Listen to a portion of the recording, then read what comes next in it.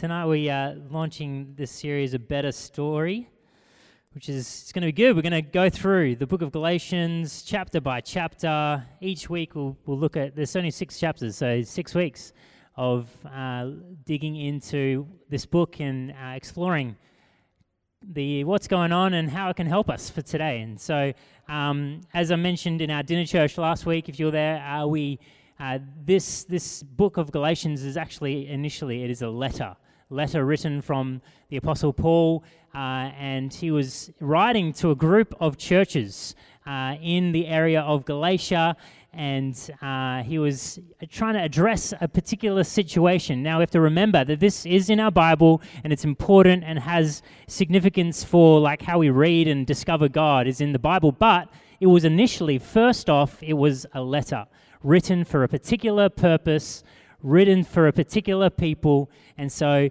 I love to just dig in and try and figure out some of the meaning behind the words and not just take it at face value, but actually explore what's really going on in this book and try and learn how we can apply what is going on for our lives. But firstly, I'm just going to pray.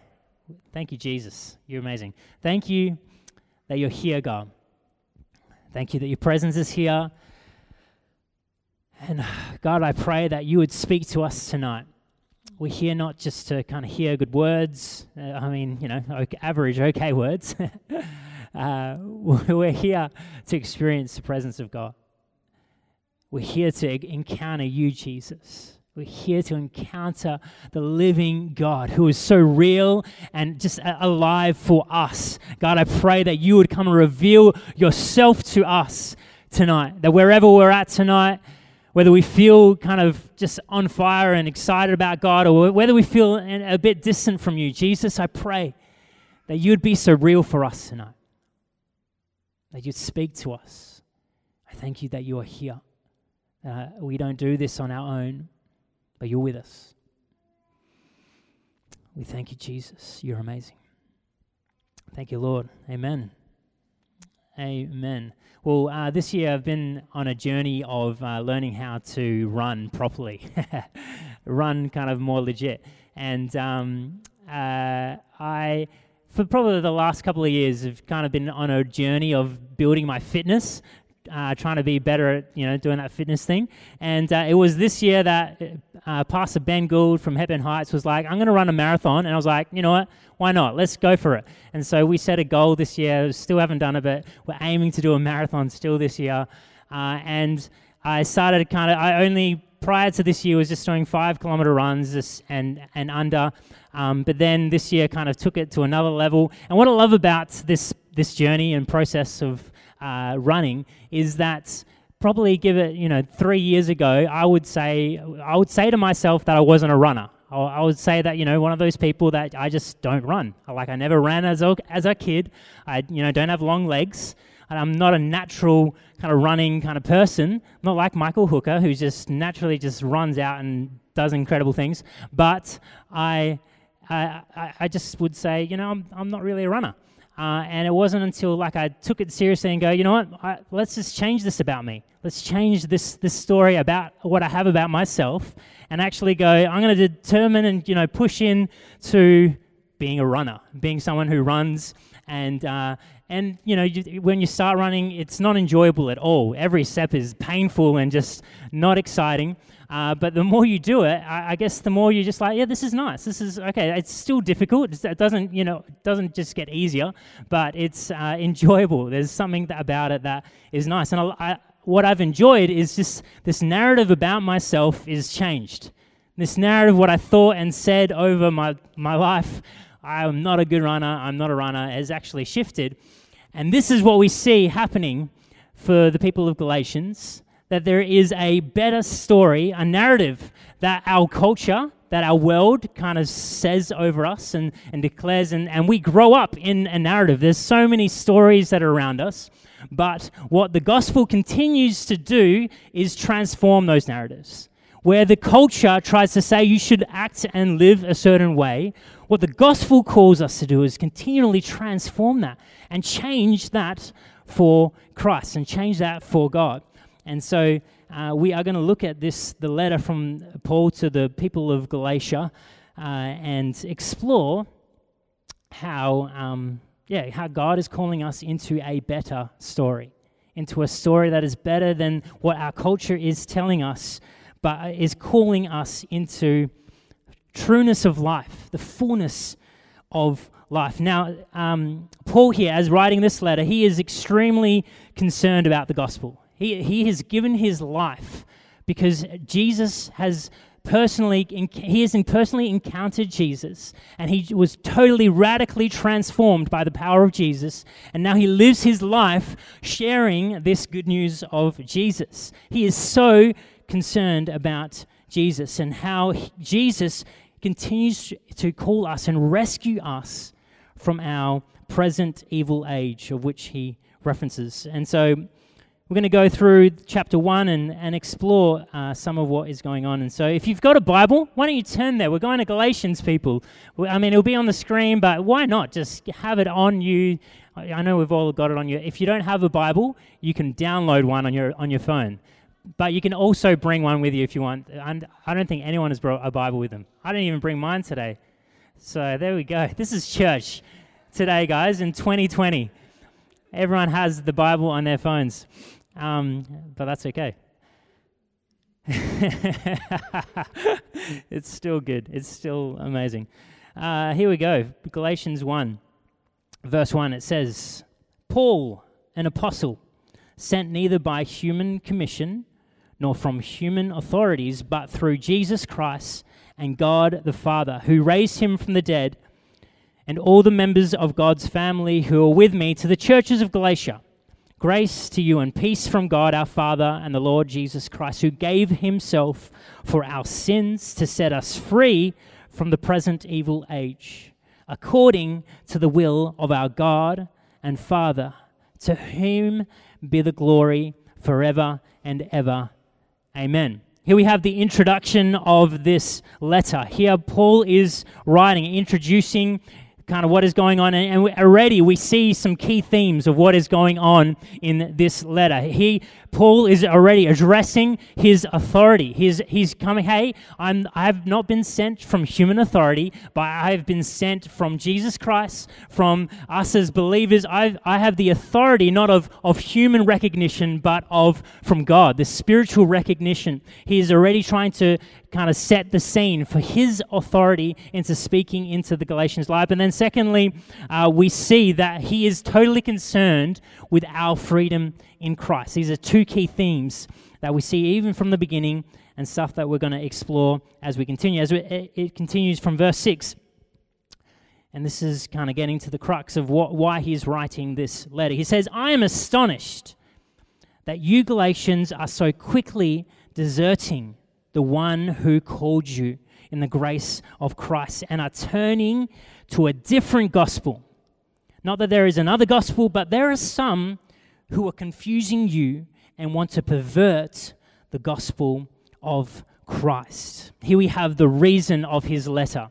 Paul is writing this letter to truly recognize that there are some among them that are trying to turn them from seeing the true gospel, turning them to a different gospel. So these were religious people, these were Christians that he's referencing, a group of people called the Judaizers who came as believers of Jesus, but who also believed in the power of the law and its importance. It was this bonus package that you needed both the law and Jesus. But Paul is trying to say, no, it's Jesus alone. That's faith in Jesus Christ that actually transforms us. And we will continue to look at this amazing thing that Paul teaches. But we see here the reason for this letter is to recognize that there have been some that have totally turned the people here of these churches to turning them to follow a different gospel. Boom. This is not good. So Paul's writing this letter. And then it later says, in verse 10, we continue to read and discover a bit of what's going on. He says, am I now seeking human approval? Am I trying to appeal to you by human approval? Me as Paul, am I trying to appeal to you by this? Or God's approval? Or am I trying to please people if I was still pleasing people, I would not be a servant of Christ. And here we have a thread of what is going on, that Paul's authority is not a people pleaser, but a servant of Christ. That this is the thread of where he's leading this letter and what he's calling to these people. He's saying, yes, I've got authority and there's freedom in Christ. There may be some people who have turned and tried to shift what you thought of the gospel, but my authority is Paul writing to you. I am saying this because I am not a people pleaser. I'm not kind of dictated by what the world says and how people are considered, but I am a servant of Christ. A servant of Christ. This is not kind of this, it's someone who gives up, someone who lays their life. I'm a servant of Christ. And so tonight we're having a look at how around us, all around us in this culture, there is a story of compromise that is going on.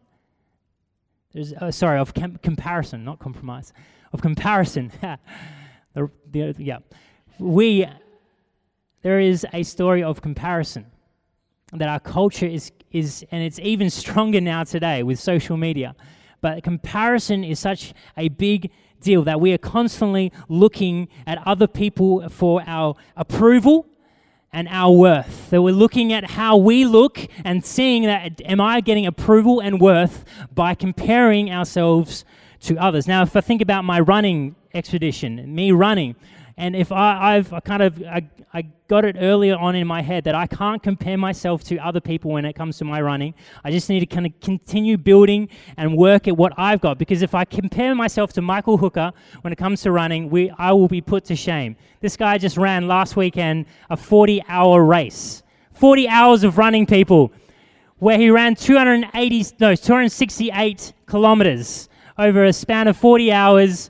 There's like this lap thing that he does, and there's like six point something kilometer lap, and his slowest lap out of those 40 hours was his first lap, his first one, and his quickest one was his second last one. He was aiming for his last, but then it didn't quite work out. But a machine who dominated, he won the race. And if I'm comparing my running abilities with Michael, then I'm going to be put to shame, okay? That's not what I'm called to do.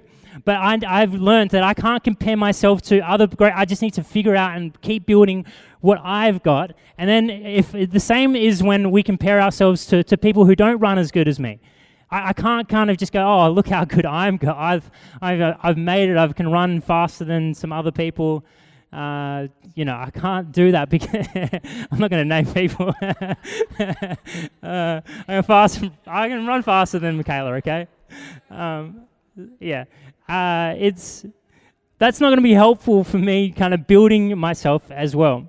But so often with this kind of what is going on in life is we are looking at the performance of others. We're looking at how others look and their outcomes and judging ourselves based on the performance of others, and it kind of can dictate how we act and how we live, that we're trying to find our worth and value from what other people are doing. And as I mentioned, social media has taken this to another level for us. And it's difficult sometimes, and some for me even as a pastor, everything that's good is portrayed on social media, and so you're thinking, that church is doing amazing. It happens to all people that this comparison thing.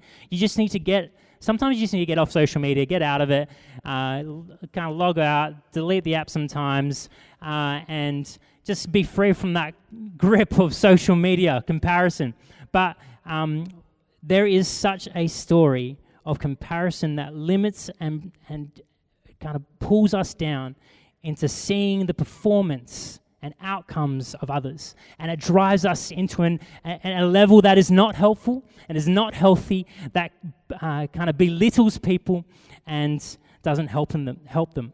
And so what we see in comparison, when we have this as a key part of our lives, is it weakens the power of Christ. Comparison weakens the power of Christ, and it focuses on the performance of others. That's what comparison has this ability to do. It weakens the power of Christ. That's why Paul is addressing this. He's trying to come at these people saying, I don't come from human authority. I'm not a people pleaser. I haven't been weakened by the power of Christ, but I have focused on and made it available. I'm keen on what Jesus has done in my life, because that's what comparison does, is it weakens the power of Christ so that we can focus on the performance of others. And the key part of what comparison does is it actually breaks open pride in our lives. The beautiful word, the beautiful thing that happens in us, pride. And something that I continue to wrestle with is pride. And something that we all wrestle with is pride. Now, C.S. Lewis, he says and talks about pride and comparison this way. He says, "It is pride which has been the chief cause of misery in every nation and every family since the world began. Pride gets no pleasure out of having something, only out of having more of it than the next man. It is the comparison that makes you proud, the pleasure of being above the rest. Once the element of competition is gone, pride is gone." That there is this key thing that is going on in our lives, that pride is affecting and changing us. And we look at other people and go, I want that.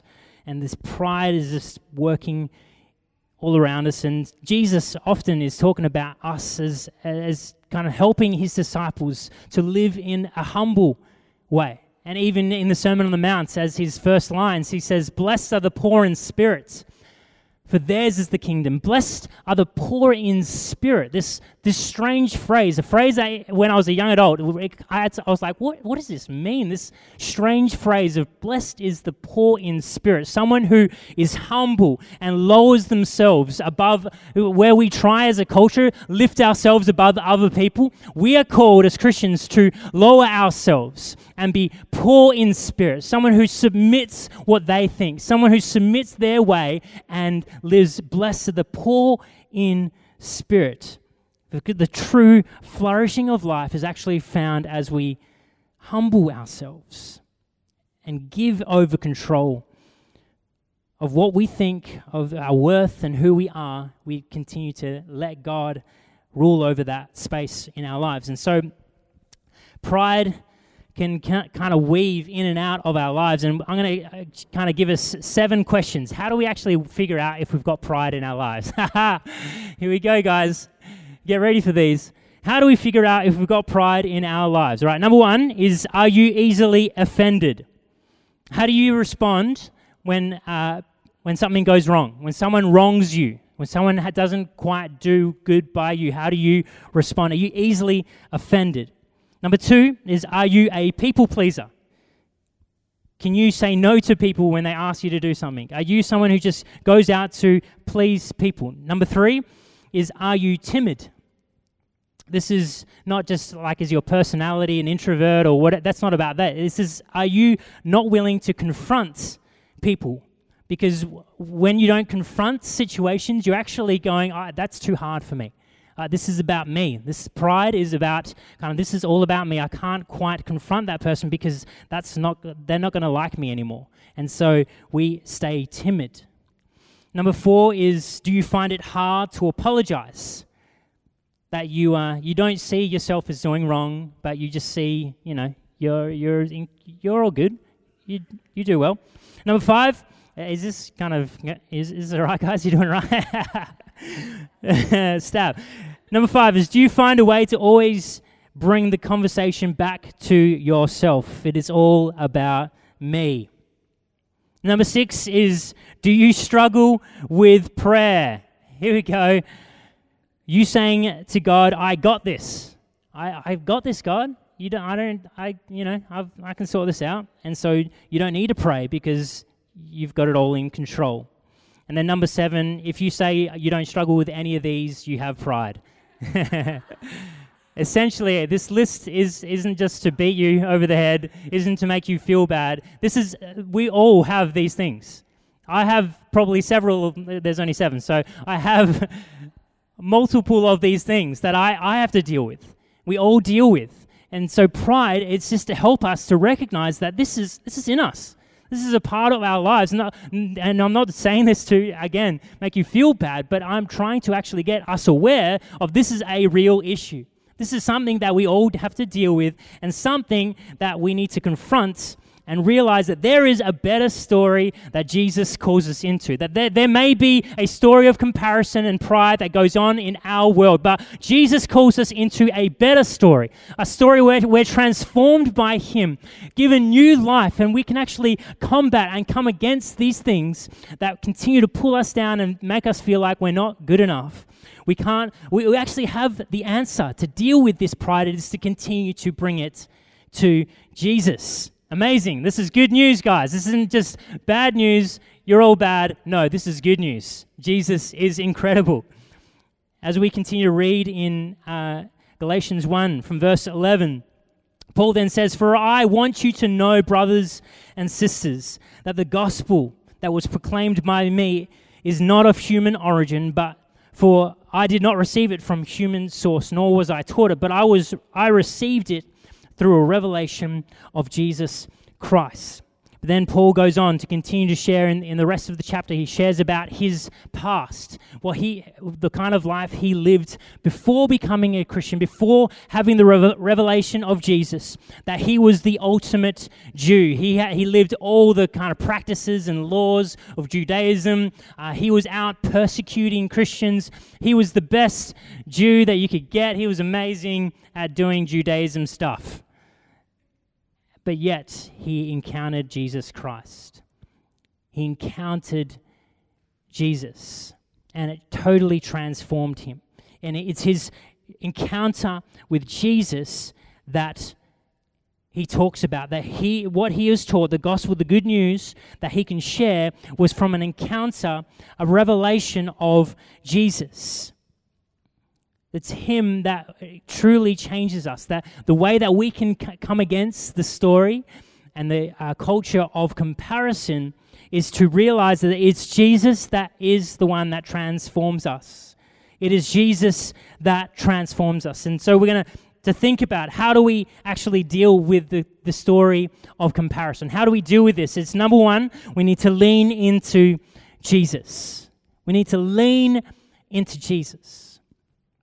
Scott McKnight, in a great commentary of the book of Galatians, he says this. He says, if we distort the gospel in minimizing the centrality of Christ or the Spirit, we slip back into an age when Christ is not the rescuer and where the Spirit is not the one who brings us a life of freedom and life. Does that say live for you as well? A sense of freedom and live. I think it's meant to be life. Paul urges us to watch our gospel, lest it be transformed into a different gospel that prevents acceptance with God. That's what Paul is urging us to do, to watch how we think, what we think about Jesus, and how we actually live. Wrestling with the fact is, are we kind of living a different gospel? Have we fallen into the gospel of comparison? Have we fallen into what this culture has kind of put on us? And is that how we live in our gospel? Kind of comparing our Christian walks or comparing what we think is success and thinking that we're doing okay. But Paul is urging us to go, have we actually been transformed actually by Christ and the Spirit, or are we just living in a different way, a different gospel, that we're called to lean into Him and realize that in this leaning into Him, we are called to decentralize our ego. That's the kind of the ego that we have centralized in ourselves. It's all about me. We need to decentralize that and centralize Christ. This is what this leaning means, that we actually are called to decentralize, continue to pull apart our ego and the things that we want out of life, the things that we think is necessary, going after our thing. Decentralize this continually so that we can centralize and lean into Christ, lean into Him who wants to transform us. And when I was learning to ride a motorbike from the great Mr. Michael Clark, who just walked out the room. Great timing. He was my instructor for learning how to ride a motorbike. But one of the things he was saying when we were learning how to ride is when you try and turn a corner, you actually need to look at the corner that you're turning into. In order for you actually to make a proper turn, you don't actually look at your bike. You're not supposed to look at your bike. Isn't this right, Michael? You're not meant to look at your bike, but we're actually meant to look at the corner of which you are turning. And so if you're looking at your bike, you're not actually going to make a turn wide enough, and you're not going to quite make it. But if you look at the corner that you're turning, it's just going to be this smooth, nice little easy thing. I passed my test, so thanks, Michael. You're amazing.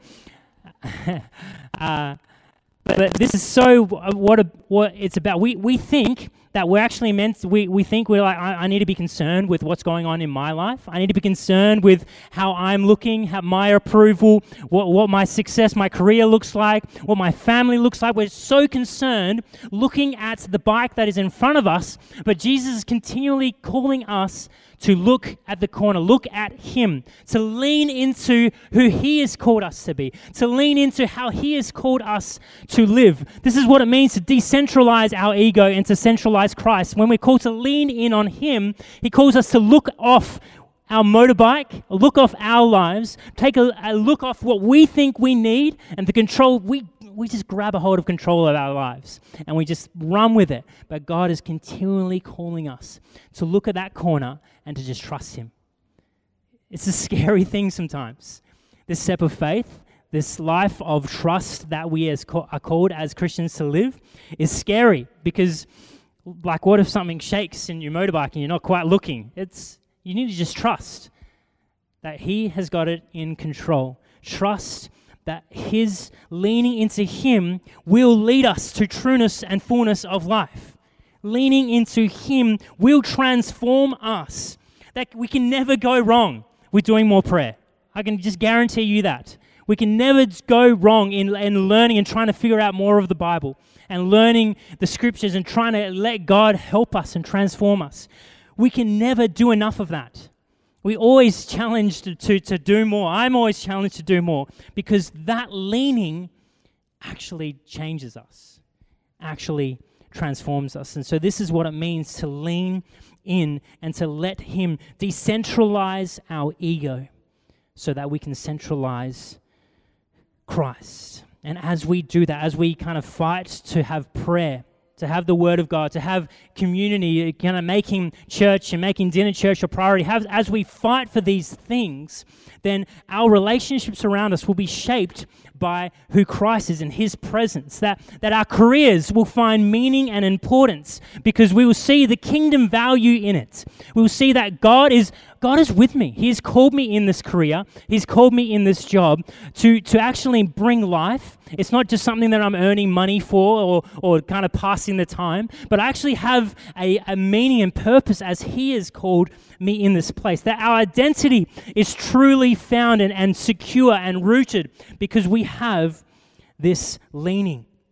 That there is the injustice of the things around us, that becomes significant and important because of this leaning. The trueness of who we can really be comes alive as we discover and lean into who Christ has called us to be. Lean into Him. So let's lean in. And that looks like so many things.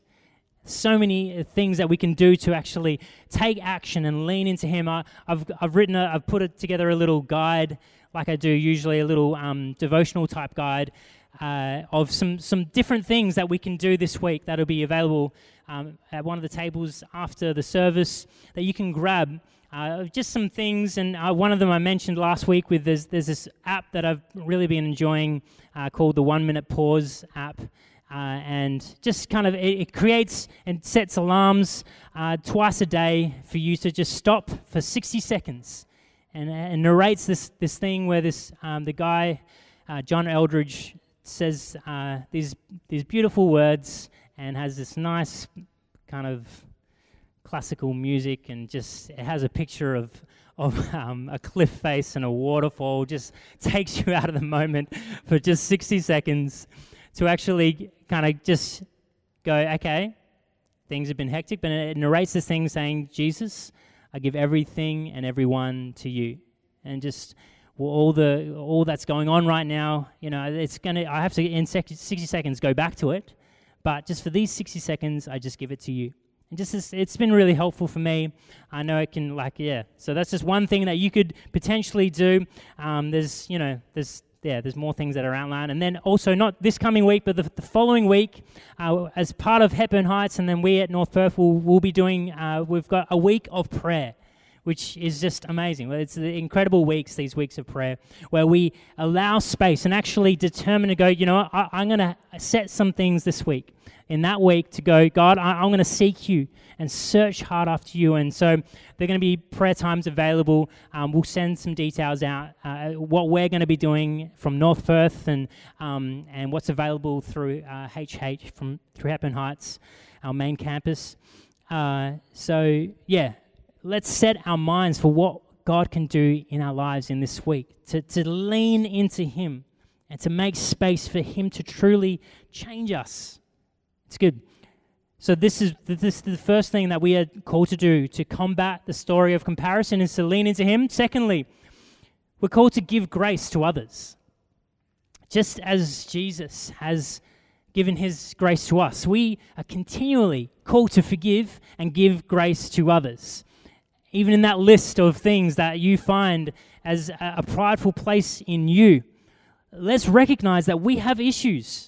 We've got things going on, and so let's continue to find and see where people have kind of upset us and frustrated us. Let's keep looking to give grace to others. And it's so important for us as Christians to keep our eyes open and aware of where we get annoyed and frustrated at people, to actually show grace and show love and mercy to others and be there for others. And just even as Paul mentions in the scripture that I mentioned, he says, now brothers and sisters, he has this deep love for these people of the churches of Galatia. He was a part of planting these churches. They may have gone astray and followed another gospel, but he has this deep love for these people, going, come on, I so believe in you. I want you to understand the good news of Jesus. And so let's continue to show and give grace to others, just as Jesus continues to do that for us. And in our way of experiencing pride, that Jesus is there for us. Jesus is there for us.